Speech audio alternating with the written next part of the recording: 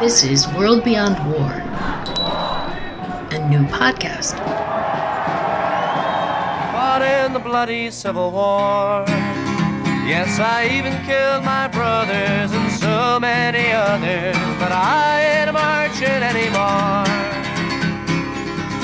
For I marched to the battles of the German trench in a war that was bound to end all wars. Oh, I must have killed 1,000,000 men, and now they want me back again, but I ain't marching anymore. It's always the old to lead us to the wars, always the young to fall. Now look at all we've won with the saber and the gun. Tell me, is it worth it all? Welcome to episode 54 of the World Beyond War podcast. I'm Mark Elliott Stein, Technology Director of World Beyond War, and we've invited two special guests today who we'll meet in a moment. First is Maria Santelli, Executive Director of the Center on Conscience and War, a nonprofit organization that advocates for the rights of conscience, opposes military conscription, and serves all conscientious objectors to war. The other is a returning guest to this podcast, Kathy Kelly, President of World Beyond War's Board of Directors, who will be telling us about the really important work of the Merchants of Death Tribunal, a new initiative to hold weapons makers and war profiteers accountable for the damage they cause. I think it's significant that we're talking to two people who represent anti-war organizations today, because there's a lot of horror taking place around the world right now, as we speak in November 2023. The previous two monthly episodes of this podcast have felt like two personal howls of agony and frustration to me. The last episode was about my own friendship with a woman who is now believed to be a hostage from a kibbutz near Gaza, Judy Weinstein Haggai, who remains missing with her husband. And as we record this, the only update I have is that Israel and Hamas have finally begun exchanging prisoners along with a temporary ceasefire. And some hostages and prisoners have been released by both sides in this conflict, though my friend Judy's status is still unknown. Before that podcast interview was another deeply personal one with World Beyond War's military base researcher, Mohammed Abu Nahal, currently based in Mysore, India, who talked about his life growing up in Gaza City. And I can also provide the update that Mohammed's family in Gaza is suffering greatly, along with every other human being in Gaza. And we are praying for an end to the unthinkable horrors that global proxy war and war profiteering are currently inflicting on all our friends in this long-suffering part of the world. That's the only update I've got. And today we're talking to two hardworking people who can speak not only for themselves, but also for the determined anti-war movements they represent. So let's get started by meeting our guests. Maria Santelli is not only the executive director of the Center on Conscience and War, she's also a member of World Beyond War's Board of Directors. It's great to have you here, Maria. Thank you so much, Mark. It's good to be here. Just to get us started, can you tell a little about your organization? And obviously we'll talk more in depth, but what is the Center on Conscience and War? Yeah, sure. Thank you. So the Center on Conscience and War started in 1940. We were founded by the traditional peace churches, what you would call the traditional peace churches, Quakers, Mennonites, Church of the Brethren, and also at that time there was a Methodist Office of World Peace. And these folks had lived through the horrors of World War I, either personally or their children, their brothers, their spouses had experienced the horrors of World War I, including the despicable brutalization of conscientious objectors during the World War I draft. There were no legal enforceable protections. Conscientious objectors in World War I in many countries, including the United States, were brutalized, sometimes to death. at the hands of the U.S. military. And so, as these folks from these churches were watching what was going on in Europe, and it was quite clear that the United States was going to enter World War II, they ensured that there would be legally enforceable protections on the books for conscientious objectors. So they made some very meaningful changes, including civilian court for people who resisted conscription instead of military tribunals, which were the case in World War I. They instituted alternative civilian service. So there were many men who were drafted, performed involuntary service, but did so without carrying a weapon or harming another human being, and actually did great things for the country and the world in the course of their service. And so that was in the draft days, of course. So Mhm. since the draft has ended, actually beginning in the 1960s, coinciding with the draft time, the Department of Defense realized that people are going to have a change of heart once they experience the military environment, military training, or in some cases, actual combat, and they're going to become conscientious objectors after they were recruited or after they were drafted into the military. So since the 1960s, and the policy is still current today, folks who are already in the U.S. military can apply for discharge as conscientious objectors. So that's largely the bulk of the folks that we assist today.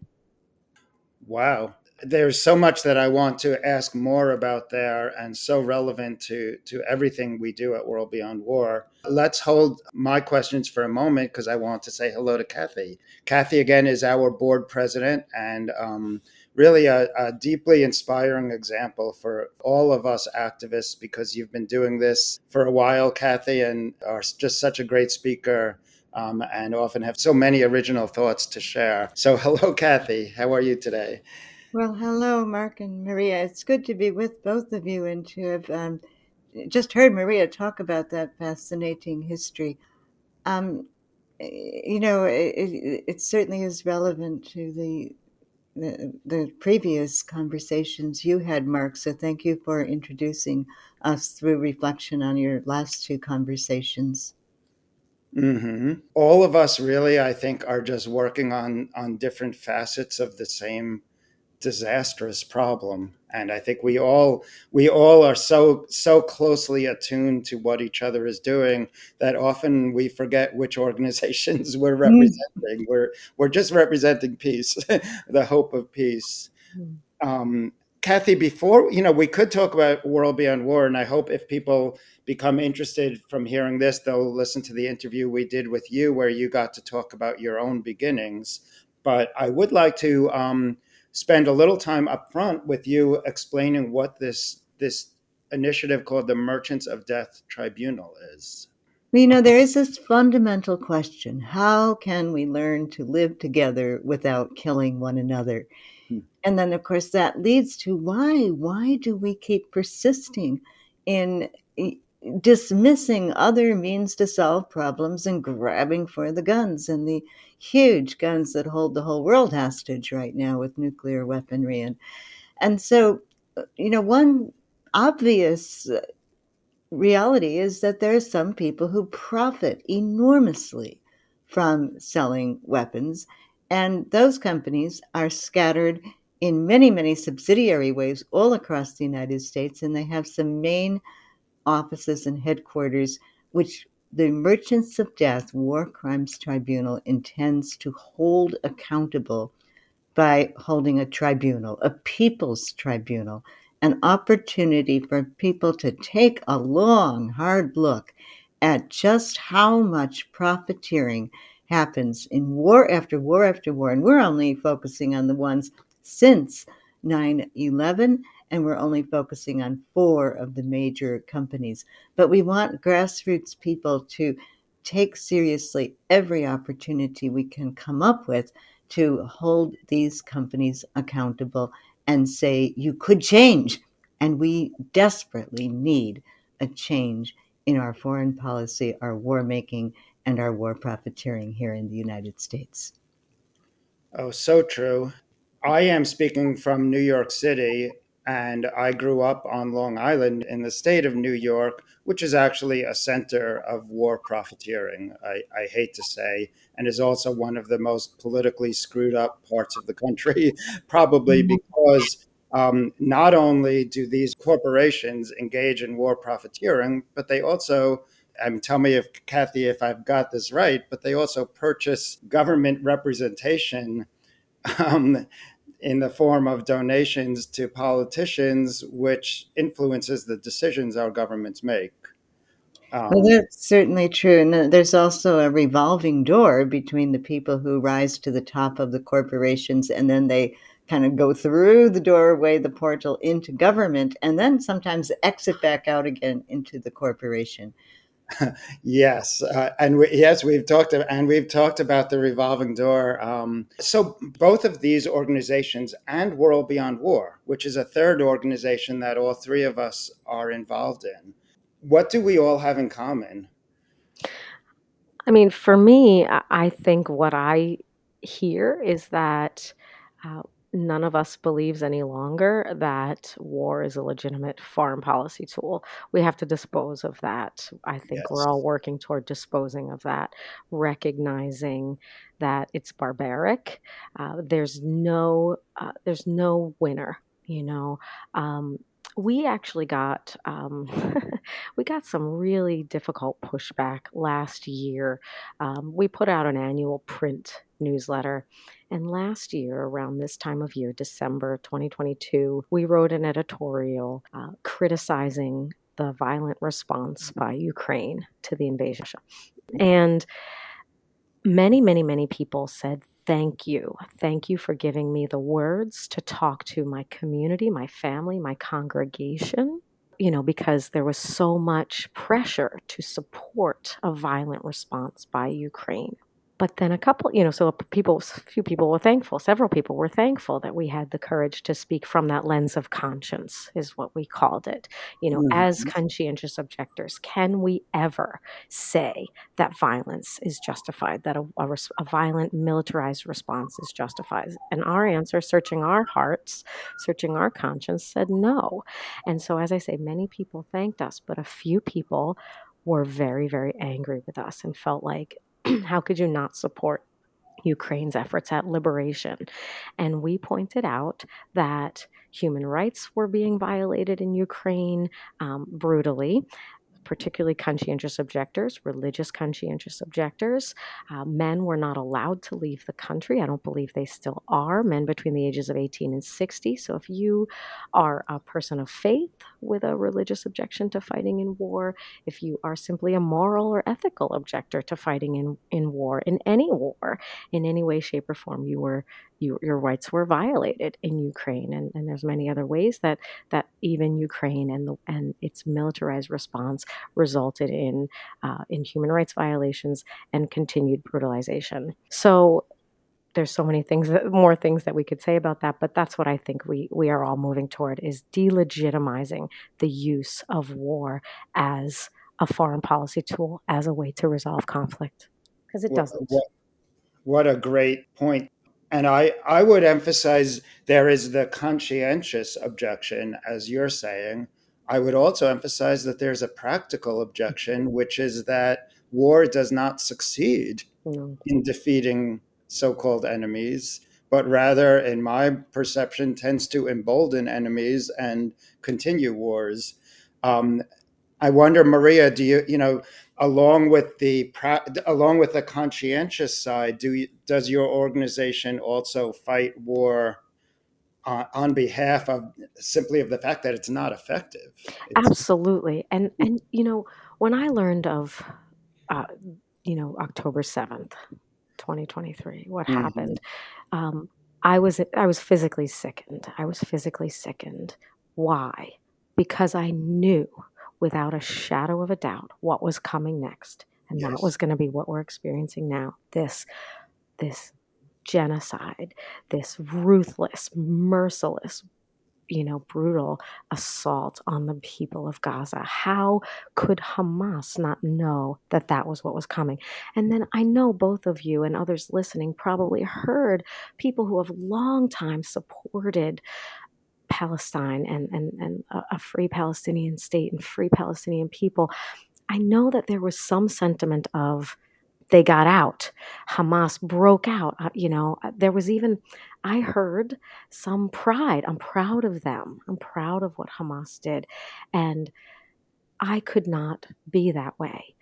Mhm. I could never be that way in response to a violent attack, even if you could critically analyze it and see it as a move of liberation or an attempt at liberation. I can't celebrate that violence because it won't lead to a peaceful solution or resolution. And look what has occurred. I mean, as I can't express, like, and I'm sure many people felt it, just the pit in my stomach, when I learned of the attack by Hamas, because I knew what was going to happen next.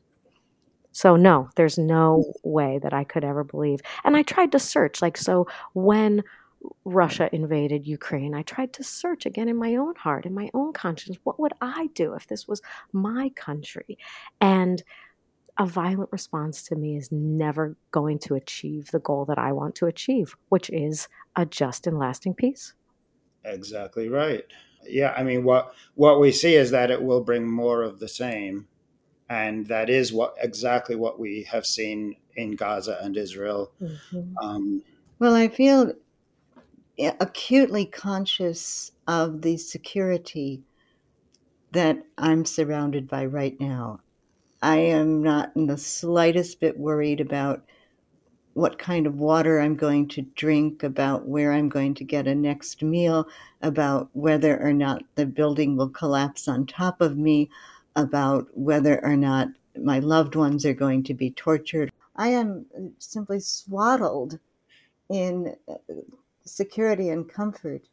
In past times in my life, I went to places like the Jenin camp in the West Bank when it was under attack. And I twice went to Gaza, once during one of these terrible assaults and onslaughts. It was called Operation Cast Lead, and once following one that was called Operation Pillar of Defense. mhm. And so I had some awareness of what Maria is describing, the terrible, terrible consequences of aerial bombardment and of a massive military force attacking people who relatively have very, very small defense possibilities. Right. But I always went with the blue passport, and I knew that if I survived, I would come back home, which I've always done. So I have to say that I'm uh, most acutely conscious of what right I have to speak in this context. And yet, at the same time, along with Maria and you and all of the people in World Beyond War, I refuse to cherry pick and say, well, some wars are okay.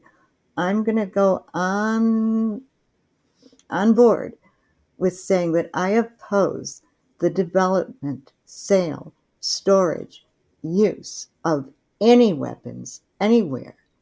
And when I say I oppose the use of any weapons anywhere, I oppose killing as a means to try to solve any disputes, any problems anywhere on the world. I think we face ecological collapse. We're facing potential nuclear annihilation. And I don't see any way out of the responsibility to say we will find ways to make usage of words and diplomacy and negotiation and resilience and justice seeking more effective than war. You're definitely speaking for all of us and everybody at World Beyond War. If we did not categorically believe that war was wrong, I don't think our organizations could do what they do. I also want to say that the evidence is absolutely clear that aerial bombardment does not help anything, that it only creates more of the same. When is the world going to wise up to what we see? I think we all have this surreal feeling that what we see is so obvious and so well known, and yet we face this resistance. I mean, Maria, you were speaking of the resistance that you had faced, your organization had faced. Mhm. Um, I being from a Jewish family, um, I hear all sides of attitudes about Israel and Palestine, and I can definitely say that most people who support war, who theoretically support war because they're far away from war, as you say, Kathy, swaddled in safety, swaddled in security. The reason they support war is because they have been made to feel terrified of strangers, foreigners, and other countries and other cultures. And they are literally terrified. And for me, being a member of my family trying to speak against war, it's trying to speak against this abstract fear, not a real fear. The people in Gaza have a real fear Mhm. of the bombs that are landing in their communities on their blocks every day. But an abstract fear can also be terrifying. Yeah, and I think it's I mean, as you both have brought out, like, it's so easy to say things from a distance. But when you're in it, like the folks that we work with who are in the military, when they face the real and actual threat, not just to their lives, because that for the country interest objectors we work with, that's secondary or not even a concern at all. The concern is the threat that they may have to take another human life, and that's what Mhm. terrifies them. And we don't realize this enough as civilians, as people in the peace movement, that humanity is not wired for war. We have to be taught. We have to be taught to dehumanize one another. We have to be taught and trained to be able to kill one another. And the military knows this so well.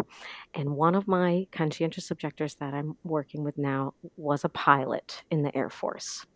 He is no longer a pilot because once you declare your intent to apply for discharge as a conscientious objector, you're taken off flight status. So he's been stripped of his ability to fly, which is just fine with him, because flying means flying heavy planes out and light planes in Ah, because they've lost the weight of the bombs. yeah. And so he was just called into what's called a commander's call. That means that everybody in the unit is called together and then they're briefed on something very important. This was briefed on a potential, this particular commander's call was a briefing on a potential deployment. And in addition to saying, hey, get ready to, to leave town for a while, the commander also said, get ready to kill and what that's going to be like. And then in a way that could be interpreted as compassionate, but also bizarrely cold and so beyond the scope of my imagination, the commander said, "Get ready to take another human life. Get ready to kill," is what he said, because we don't want anybody hanging themselves. Wow. That is so So, revealing. right? So, I mean, the idea that you can support war from a distance, but then not understand and really internalize not only what you're doing to the victims and the survivors of that brutality, but also to the people that in your name are carrying out that brutality. If war was natural, if war was good for us, we would thrive. Instead, we have traumatized veterans and veterans dying by suicide and active duty members dying by suicide every single day. Why is that happening? Wow. Wow. What a statement. Um, I had never thought of it that way, Maria. I need to ask, how did you personally find yourself playing this role or taking this position? Well, I thought I was going to stop the invasion of Iraq back in 2003. You're young and idealistic, and I'd never really failed at anything so massively before. And and there was such a global movement against that war. I thought we're going to stop this war, and we didn't. And I was crushed. Of course, so many of us around the world were devastated because we knew what shock and awe meant for real living beings on all sides of the conflict. And it was horrifying and devastating. And I thought, well, if I can't stop the war, I'm going to stop people from going. to fight the war. Wow. So I started to do counter recruiting, what's called counter recruiting, right? Where we were going into classrooms. I was living in New Mexico at the time, which is a relatively small community, there's fewer than 2 million people in the whole state. And we're a very connected state, right? All the different, parts of the state are very connected. You travel around, you see each other, the peace movement particularly. So I met two really great veterans, and they were night and day in their stories, but in where they came to in their hearts to be opposed to war in any form was the same. And they were both native New Mexicans in different ways. One was a woman, one was a man, one was Chicano, one was Navajo, one was a young veteran, the other had been in for 24 years. So they had great complementary experiences, and we traveled all over the state of New Mexico and talked to thousands and thousands of students, and hopefully saved a lot of lives. I think we did. Mm. And then I thought, okay, well, I'm not getting everybody to stop going in because obviously people are still joining.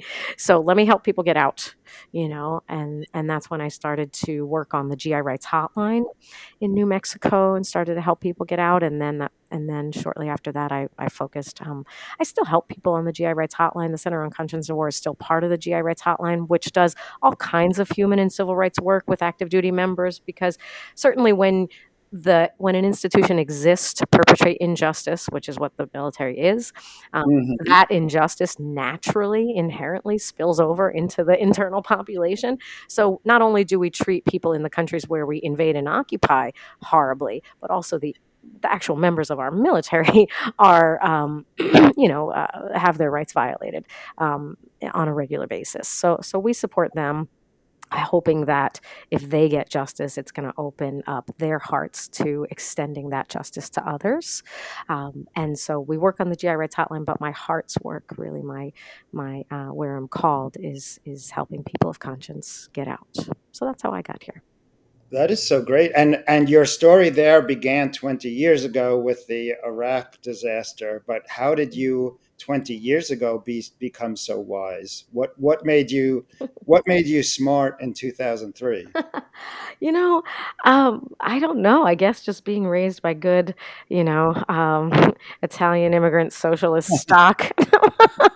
um, Yeah. my parents were, against the Vietnam War. I grew up knowing that. My parents had friends whose kids were in the military at the time of the first Gulf War, and I remember that, hearing them talk about that and knowing how tragic that was, you know. So I just kind of had that in the home, I mean, we were anti-war in the home. So that was really, I mean, my parents were not activists. They were busy, raising kids and earning a middle-class living, but they taught me, and my mother was always really deliberate about making sure I knew what was going on in the world and that I understood and I had the ability to analyze it. So that was quite clear. We always talked about those things. Like we always talked about the state of the world and the tragedies and the sadness and how we could do better. My mom was a great person of faith, and in a way that it made her a better person, and made her very loving and very warm and very open. And I think that's how I got here. That is so great. And I'm sure they are very proud of you and Mhm. impressed with what you do. Thank So you. that's And I think one other thing, if I may, not having divisions, not thinking like I'm going to protect what's mine or who's mine, but rather understanding that everyone belongs to me, and I belong, and I'm a citizen of the world. Like that's, totally. that's all I think is also a very important thing, because I think we get sort of tunnel vision as like my nuclear family or my country, rather than, we're all the same. I extend that to all species too. So. I love it. Citizen of the world is one of my favorite phrases. That's the only kind of citizen I am. I do not recognize this thing called the United States of America as valid in any way. I just want to say something about working with Maria. There was a time not so long ago when our friend in Ukraine, Yuri Shelyazhenko, was possibly going to face an even greater injustice in the accusations that were being leveled against him. And we felt like it was crucial to have a public presence in Washington, D.C., and do it almost overnight. And I thought, well, how is that going to happen? And Maria got right on it. I mean, it was remarkable. Oh, we need a press release. Here's one. Oh, we need a contact list. Here are the people we can call. Oh, we've got a group of people committed to assemble. Here are the signs. I mean, it was just remarkable to me that that network could move so quickly. And the reason, the engine really was Maria. So Wow. You're too kind. while well, when we and Yuri is still facing problems, no doubt.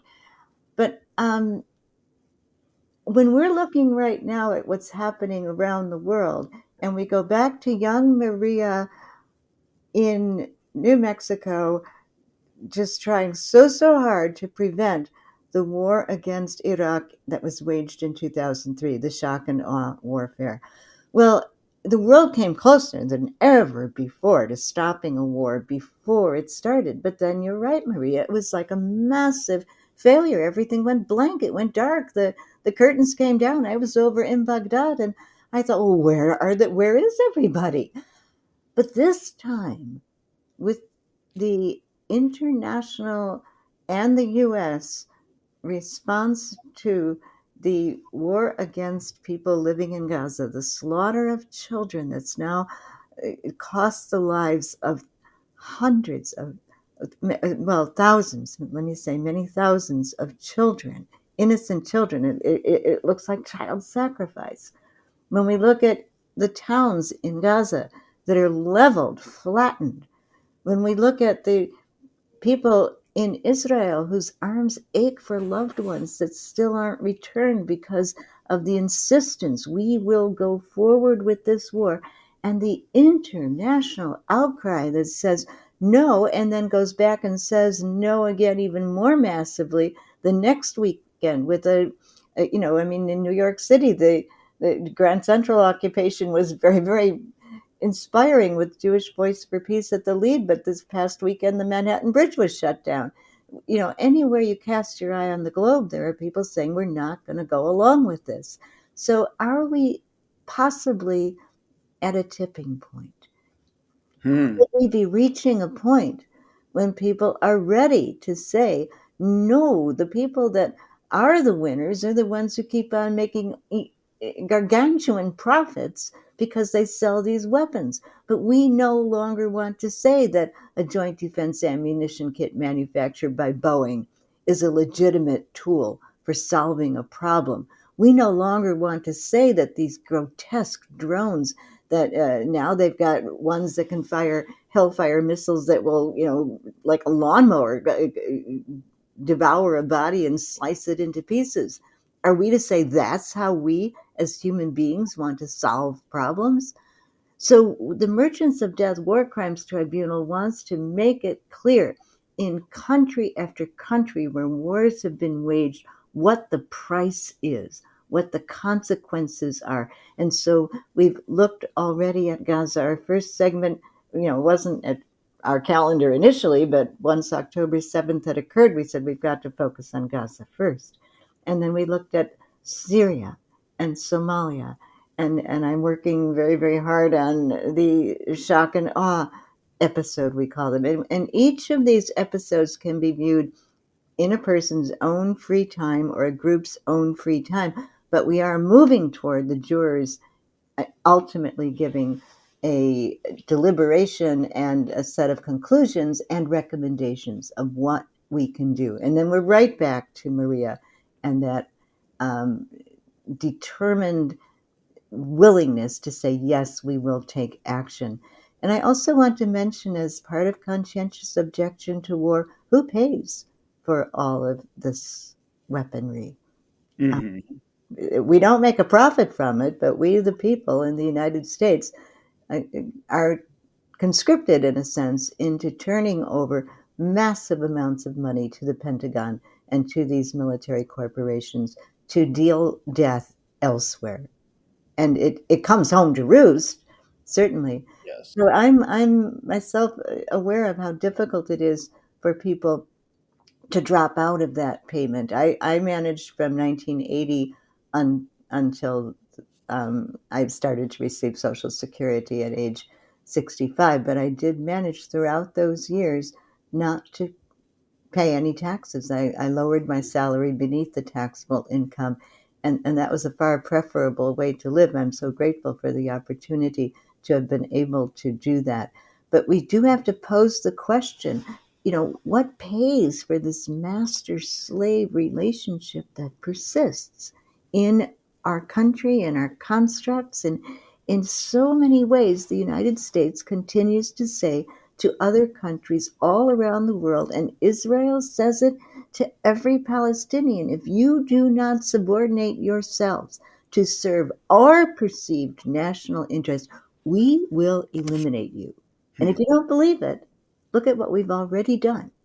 Now, this is threatening, it's sinister, it's bullying, it's cruel, it's so wrong-headed. And how do we bring it before the light of day? And that's what the Merchants of Death War Crimes Tribunal is trying to do. Well, I have no doubt why I wanted both of you on this call, because you both speak so clearly, and I'm sure our listeners feel the same way. One thing I want to say, Kathy, is not only do we pay literally for these murders, but the other cost has been the rotting of our own government. I mean, in my opinion, our government has been bought and sold by war profiteers, and we see the results of that.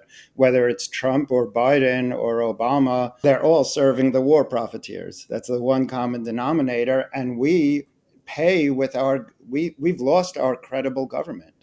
I said before that I don't consider the United States to be a reputable enough organization that I am willing to be a part of it. But if it were not for the ongoing human disaster of war, I think we could have a good government. Well, So, I also think that when we ask ourselves, what terrors do we really face? What would we want a government to defend us from? I mean, look at what happened in the pandemic. Our government was not up to par in right. being able to save lives during the pandemic.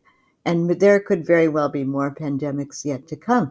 And what would make sense would be to be in a position to say to China and to scientists anywhere in the world, we want to collaborate with you, we want to cooperate with you, we want to figure out how we can all collectively secure ourselves against the ravages of new pandemics, and then take that exact same attitude and let that infuse our approach toward ecological collapse. How Absolutely. we collaborate.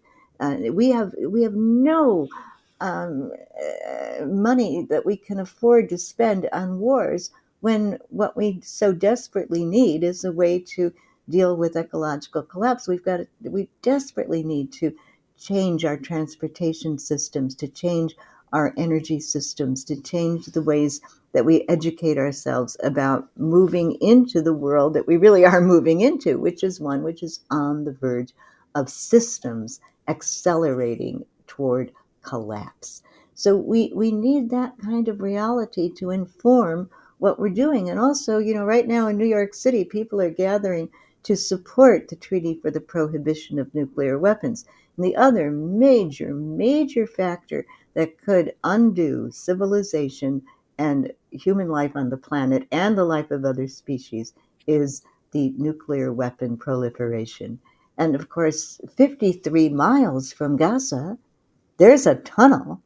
It's the tunnel under the Negev desert that houses the Shimon Peres Nuclear Research Center, Hmm. where Israel has at least 80, possibly as many as 400 thermonuclear weapons, and the United States enabled that process. And we don't invade those tunnels.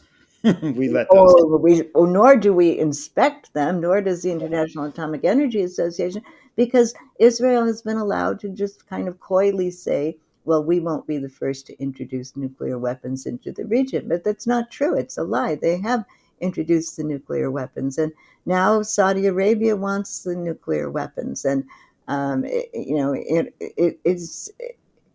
it's a prescription for ongoing disasters. So we need leadership, and I don't think it will come from the United States government, that will renounce the development and storage and use of nuclear weaponry, and listen to the people that are gathering at the United Nations and the non-nuclear weapon-bearing states, including now Indonesia, for instance, who have said, yeah, we want this treaty to go forward.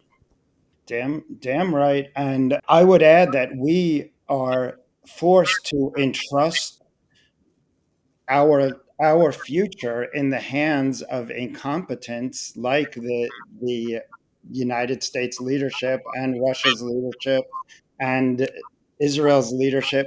We're trusting that Biden and Netanyahu and Putin and Zelensky will manage to avoid nuclear war. That's not a bet I want to take. It's not a bet that's not a good bet. Considering how incompetent governmental leadership has been with the economy and with the climate, how can we even spend a day trusting that they will not stumble into nuclear war? I don't think it'll be intentional. I think it'll be an accident.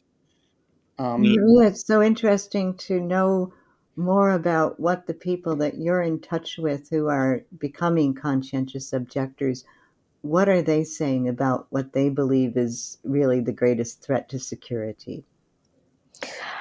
Oh gosh, I mean, it varies. Conscientious objectors are so. The beautiful thing that I love about it so much is that it's the individual. It's what my individual conscience will allow, and so many different things touch every individual person. So yeah, it's war profiteering, it's environmental destruction, it's obviously loss of life, loss of civilian life. Um, Innocent beings, all kinds of things move people. And what they're really concerned about, is ongoing war. I mean, I think to me, it keeps coming back to this quote that I heard from, I think you pronounce his name, Ernst Friedrich. And he said in 1924, stronger than all violence, than the saber and the rifle is our spirit, is our will. Repeat these three words: I will not. Give content to these words, and all wars in future will be impossible. So, and then I heard something, and then modern day, like somewhere on Instagram or something, I saw someone post, I'm only one person, said 7 billion people. So the idea of, I think what moves the folks that I work with is the idea that, I have to I have to do this for myself. This is the only way that I'm being led, and my hope is that I'll have an impact, on others, and move others to do the same. And I think it does.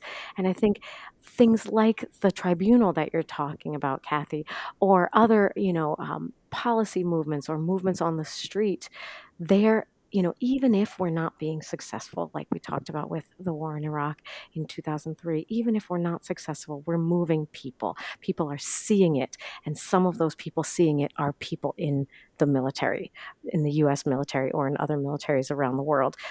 We have seen, coming to our borders, tens of thousands of people from Russia trying to escape being forced to fight in that war.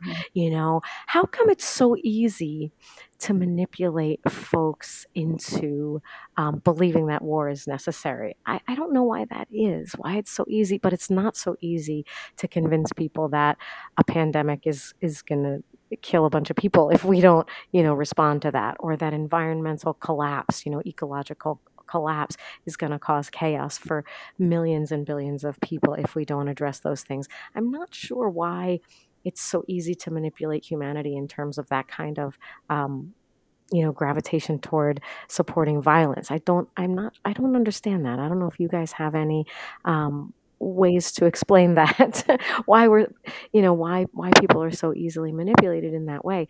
But many aren't.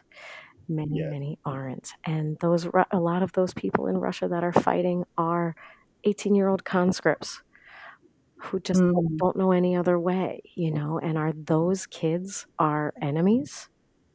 Mark, Yeah. I think it's important to think about the map you work so hard on, the Mm. mapping of bases, military bases all over the world, the Yeah. majority of which are built and maintained by the United States, and all of the different jobs and support industries that feed into those bases. And in a way, so many people think, well, jobs, jobs, jobs. We need job security, and people think that that has to be associated with defense industries. Well, I think that's pernicious, but we certainly have a great shortfall, as Christian Sorensen points out to us, and he'll do that in an upcoming episode of the Merchants of Death War Crimes Tribunal, a shortfall in the development of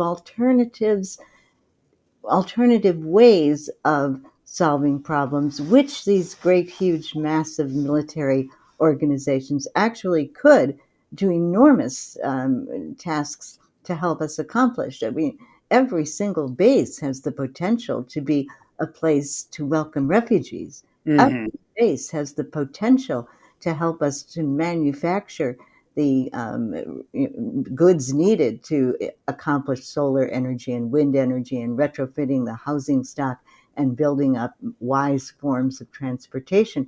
We've got this network, but it's all consumed and controlled by a killing machine. And if your product is a weapon, your market is war. So, That's like, right. it's so easy to see the logic of it. I mean, I hope everyone saw, the snapshots of the profits, the stock prices rising Mm. of Raytheon, Northrop Grumman, Lockheed Martin, during the Ukraine, the early days of the invasion of Ukraine. Why? Well, if we give weapons to Ukraine, we have to make more for other people, for us, and for us to sell and give to, to fuel other conflicts around the world. So, And Maria, the stat I saw most recently was that since October 7th, Wall Street manufacturers of weapons are enjoying a 7% profit increase.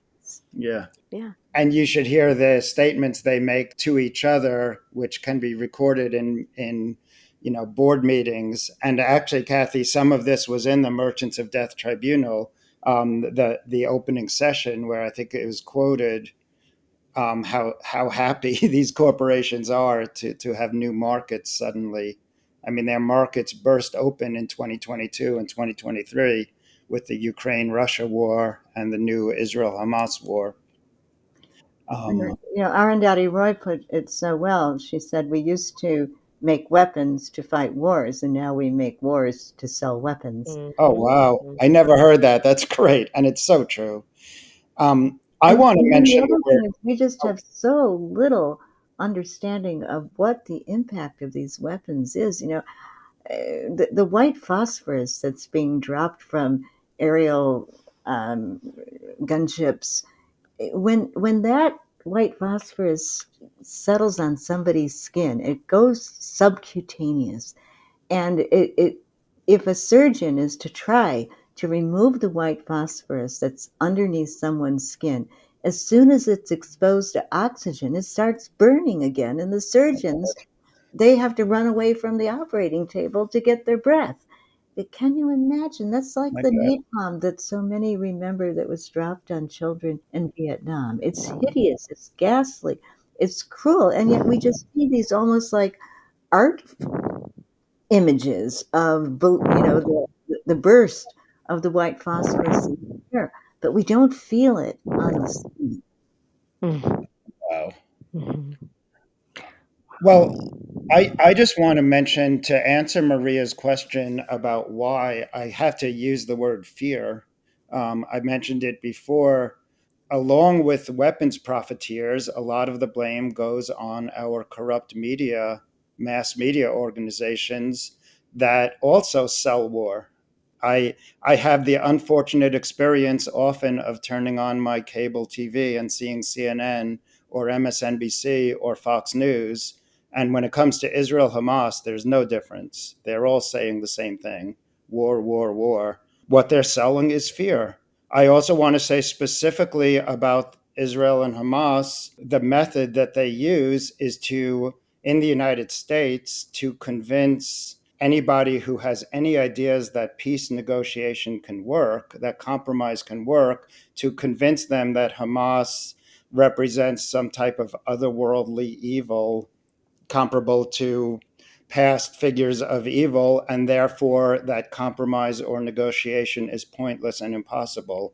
I would say that um, MSNBC, CNN, Fox News, New York Times, and Washington Post constantly deliver that message that negotiation is futile, peacemaking is futile, the only answer is war. So, in my opinion, our media is just as complicit as the direct profiteers. I'm curious, Kathy, how you respond to that. Well, I think the media is so very short-sighted. I mean, right now it's clear that rather than being able to eliminate Hamas, actually Hamas is becoming more popular Oh, in the sure. West Bank because between settler violence ravaging communities, and that's gone upwards since October 7th, and the numbers of people arrested in the West Bank, Palestinians that the Israelis have arrested since October 7th, which is actually more than any of the numbers that are being released. The people are going to say we have to turn to somebody who will really defend us, and so Hamas is becoming more popular in the West Bank. That's probably not true in Gaza, but then who can do censuses in Gaza right now? But Israel is going to have to recognize in the days after this hideous warfare, when it finally subsides, that they have to deal with Hamas as a legitimate entity, one which has committed war crimes and violations of human rights, no doubt, but far less so than what Israel has done. Right. Both sides will have to negotiate with the side that has committed horrible crimes against humanity, because that's what war does. And stop using crime as an excuse to wage massive war. Yes. Crimes should be adjudicated before a court. And even that is a faulty means. Ultimately, we need people to recognize that we've all got the same blood coursing through our bodies and to reach across the artificial borders that are created often by people who are thieves and criminals, and say the way forward has to do with setting aside our weapons and finding ways to live in peace. Exactly. So, That's why we love to hear you speak, Kathy, because you put this so well. Um, I want to return to what you had mentioned about our friend Yuri Sheliazenko, a beautiful soul in Ukraine, in Kiev, who we've all gotten to know, and he is a conscientious objector, and he's a conscientious objector who's in a lot of jeopardy because he's visible, because he speaks out, mhm. and he's in Kiev, and he has spent time under house arrest because there is no free speech in times of war. Um, Maria, you have talked a lot about your work with U.S. conscientious objectors, but can you tell us any more about your experience with working with Yuri? I mean, the courage is just unimaginable, that he is displaying, and his fearlessness and his generosity toward other people. Mm. But these are all the characteristics of, people who have come to these beliefs, I think, and who have been called to defend them. I think, as Kathy said earlier, we are so privileged that we can, from this position, that we can kind of say certain things and hold certain positions on either side, whether we're advocating for war or advocating against war. Our values in this country are rarely tested to this point. We don't face conscription. We don't have to decide, where are my values leading me? How far will I go to remain true to those values? We're not tested in that way, but people around the world are still tested. People in Russia are tested. People in Gaza and Israel are being tested, and Yuri was tested. And he has said time and time again, it doesn't matter what, my freedom is not the issue. How are you guys doing? He's asking about us and concerned about us in other places Yes. around the world. Meanwhile, he does sit in house arrest. He does have he loses power to communicate with people from the outside. So that's what, scares me, and I worry about him. What could happen to him? It's my hope that he is so vocal and so known by the international community that will protect him. And his struggles have helped other people Mm. in Ukraine, other people of conscience in Ukraine find their freedom. He has relentlessly fought to expose the violations of human rights and rights of conscience there. And he's been successful at assisting folks getting out of jail, other folks getting out of actual prison who've been imprisoned for their beliefs. So, yeah, he's incredible. And I think that the lesson for us to learn is, where will we be when our values are tested? What will we do? And therefore, how do we stand up for others who are living their values now under such threat and experience of oppression? And Maria, when I listen to you speak, I think of the words of a very wise woman, Barbara Deming, who was a Quaker and very active in the civil rights and anti-nuclear weapon movements. And her line was, "We are all part of one another." And wanting to acknowledge that security and privilege that those of us on this call right now have, and many, many of the listeners.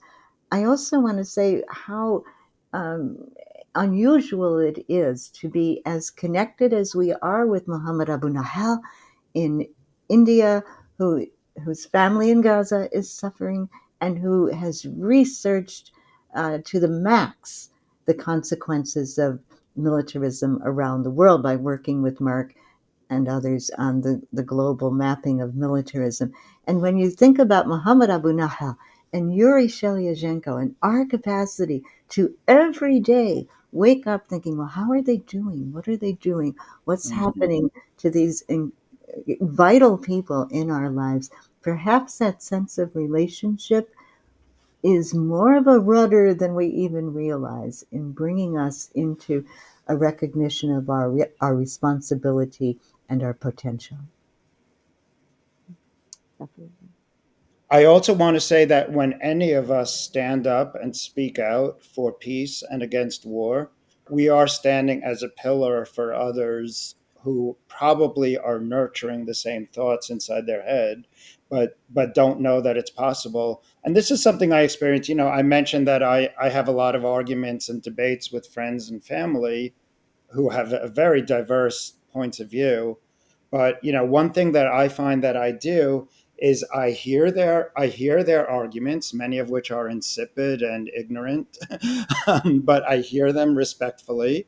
I respond respectfully. I then hear more insipid ignorance, maybe mixed with some attempts at I'm talking about people who don't really follow the news very closely and don't really understand what's going on, but have strong feelings. And when I continue to hold the pro peace anti-war position, even against all of the noise that's sent my way, I find that around me people start to come around to my position because I don't fall down, because I can continue to stand up.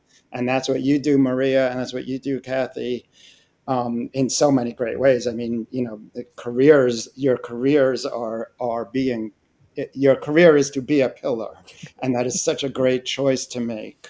I wonder if is that something that you feel as well, both of you, that by your example you're inspiring others.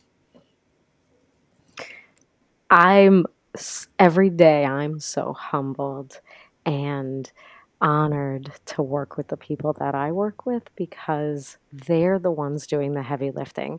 I mean, picture what these folks go through, and many of them are young, not all, but many of them. So when you become a conscientious objector, from the US military, you're in there for many months.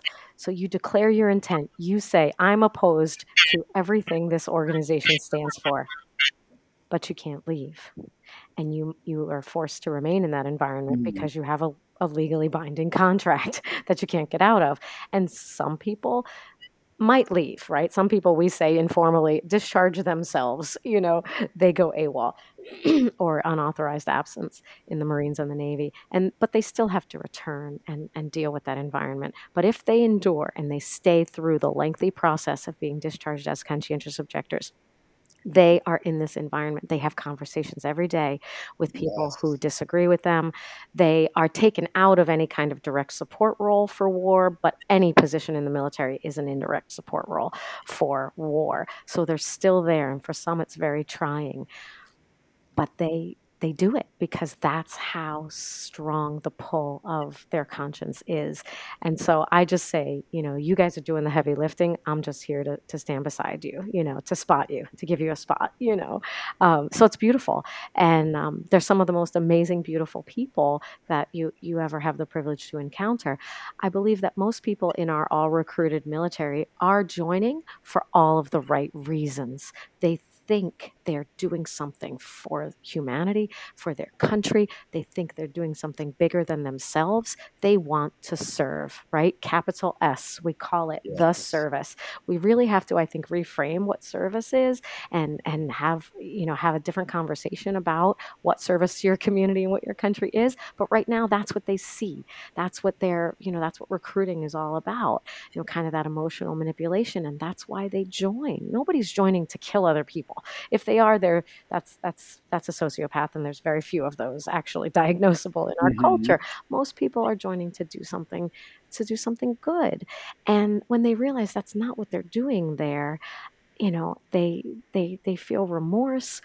But then when they feel, shame, and they feel grief, but then when they take that active step to reclaim their conscience and live true to their values, it's so inspiring. And I feel so grateful to be around it every day. In that spirit, let's call out the many great anti-war activists who were formerly military service Yeah. members. From Anne Wright, who was on the Merchants of Death Tribunal session I just listened to, Matthew Ho as well, Leah Bolger, one of the founders of World Beyond War. I'm sure there are so many more that we could name. Howard Zinn. I did not know that about Howard Zinn. But He he was a was. he was a bombardier in World War II. I didn't know that. Yeah. Okay. Wow. I mean, I guess we could say that the anti-war movement wouldn't be what it is, Mhm, without these mhm, people. mhm, And it's something I've never experienced because I never enlisted. But how much they must have to overcome to mhm. be that brave. Absolutely, absolutely. But it's so healing, I mean, I think we are learning more and more about moral injury, what we earlier called shell shock, then we called post-traumatic stress disorder, PTSD, as if it's a disorder to be traumatized by war.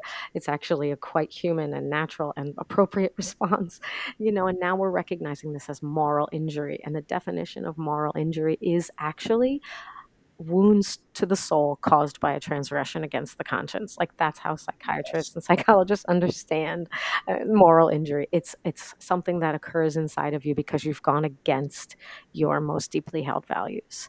And I think that proactive step of working against war, working to stop war, working to heal all wounds of war is a way to help heal yourself. My God, yes. I would also say the same is true of our collective soul. The Mhm. souls of our societies are wounded. I This brings me back to my friend Judy, who was taken from a kibbutz on October 7th. The fact is, the kibbutz that she lived in was founded, I believe, in 1955 um, by people who still believed that there was a humanitarian mission that the founding of Israel could deliver. In other words, they were, and this sounds absurd today, they were idealistic um, in believing that they could help the world by founding kibbutzes in Israel. And many decades later, we see how degraded this project has become. but yet my friend who was in this kibbutz, that is her legacy of, once actually believing that something good could come from, building farms, and they were hoping that these farms would be diverse places, not only one type of person. That does show that there is this potential to find the original good that we all believed in. I'm not sure if I'm saying believed in or believe in, but I think we still believe in it. I think we're trying to recover our humanity after centuries of war. Mhm. I visited young people in Afghanistan over the past decade, and when they were really quite young, the Afghan peace volunteers had a chance to have a conversation with Noam Chomsky. Well, they were mighty Mm. excited, and so was I, really. And one of them, Gulumai, said, Prof. Noam, what do you think about reparations? And Noam Chomsky said, Oh, that's a very important question.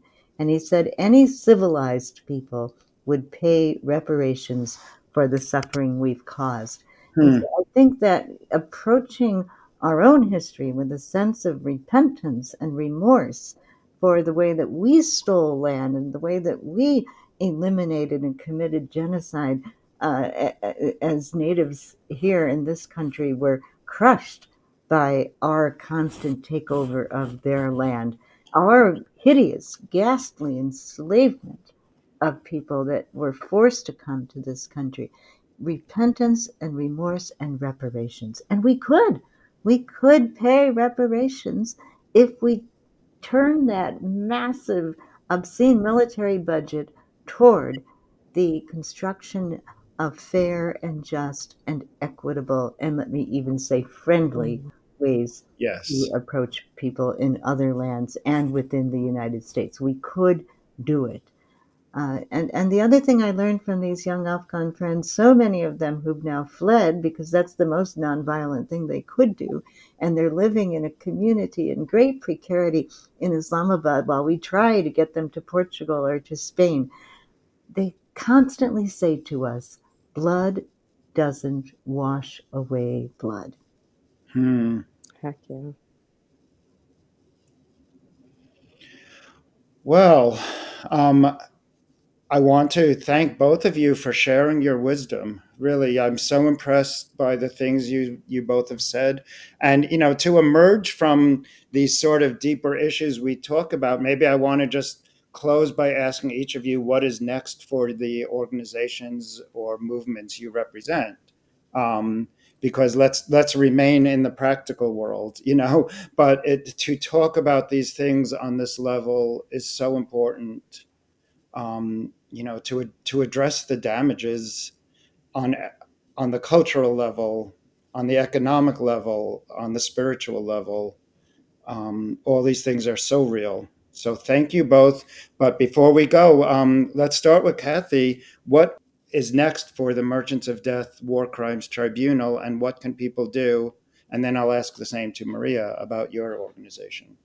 Well, thanks so much, Mark. We encourage people to register if they're not already registered. Just go to merchantsofdeath.org, and there's a button. And once you've registered, you can be in touch with each of the previous episodes that have focused so far on Gaza, Syria, Somalia, and we'll have a special focus on Christian Sorensen's research coming up, and then we'll eventually be looking at Afghanistan and Iraq and Yemen and the revolving door, in a sense, of uh, influence and lobbying and influence peddling that these corporations engage in.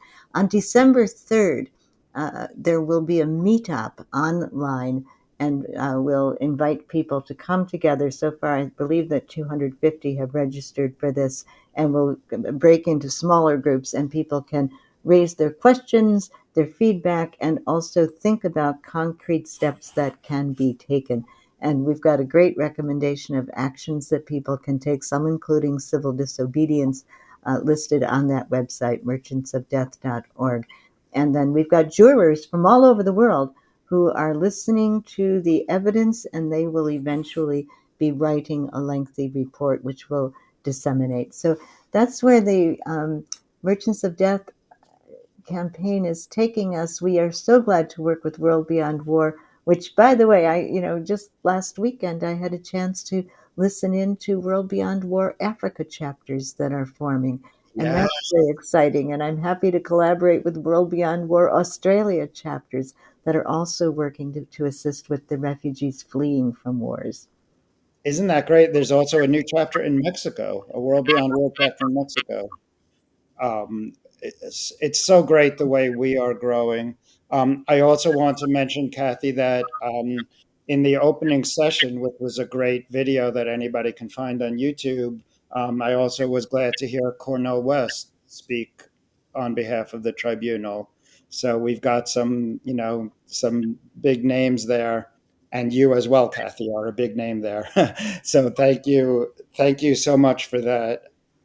Maria, what's going on with your organization that people can possibly get involved with or learn about? Yeah, thanks. So on December 12th, we're doing a webinar on the Russian asylum seekers. So folks coming to this country, fleeing conscription in Russia, fleeing, having to be forced to partake in I, it's so tempting to say this illegal war, but all war is illegal, So fleeing conscription to take part in the war, participate in war crimes, and when the war began in 2022, President Biden made a commitment. Anybody wanting to get out and not wanting to fight in this war would have asylum here, would be safe here, and then they started deporting people. Mm. And that was because of, I think, a little bit of bias on the part of the U.S. judges, maybe with some bias against Russian nationals, an American policy that doesn't want to question the right of a sovereign nation to draft its people, because we don't want to question the legitimacy of a draft in case we ever need it.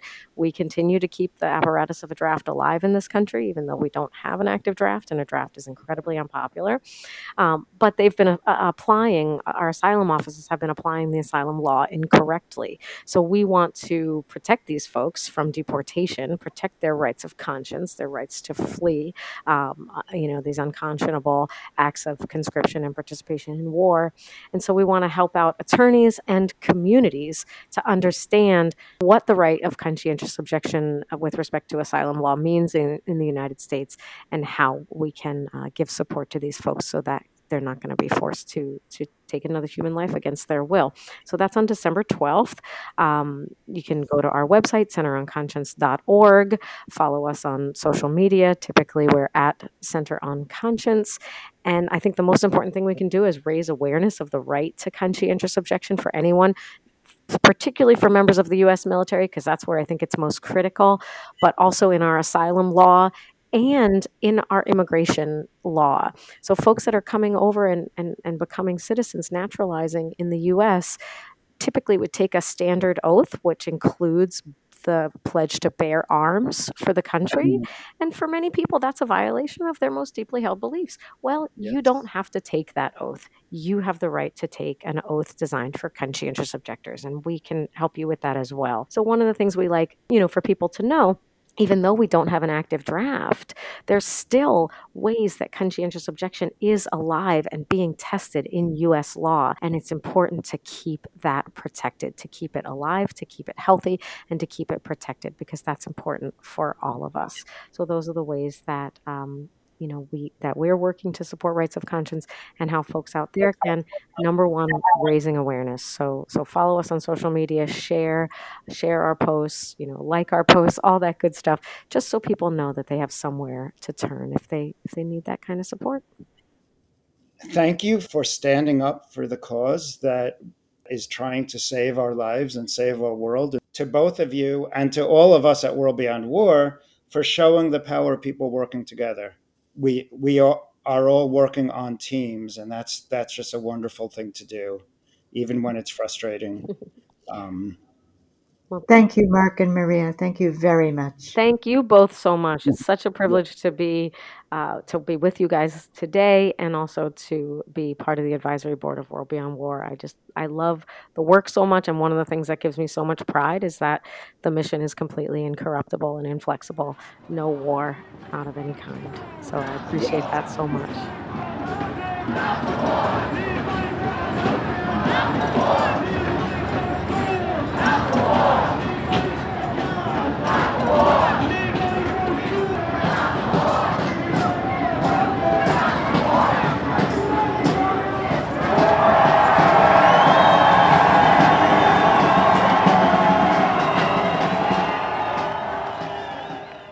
Thanks so much for listening to today's podcast. Our podcast is now available on iTunes, Google Play, Spotify, SoundCloud, and Stitcher. Don't forget to give us a rating. Visit worldbeyondwar.org to learn more about the social and environmental impacts of the war machine and get involved in the movement for a world beyond war.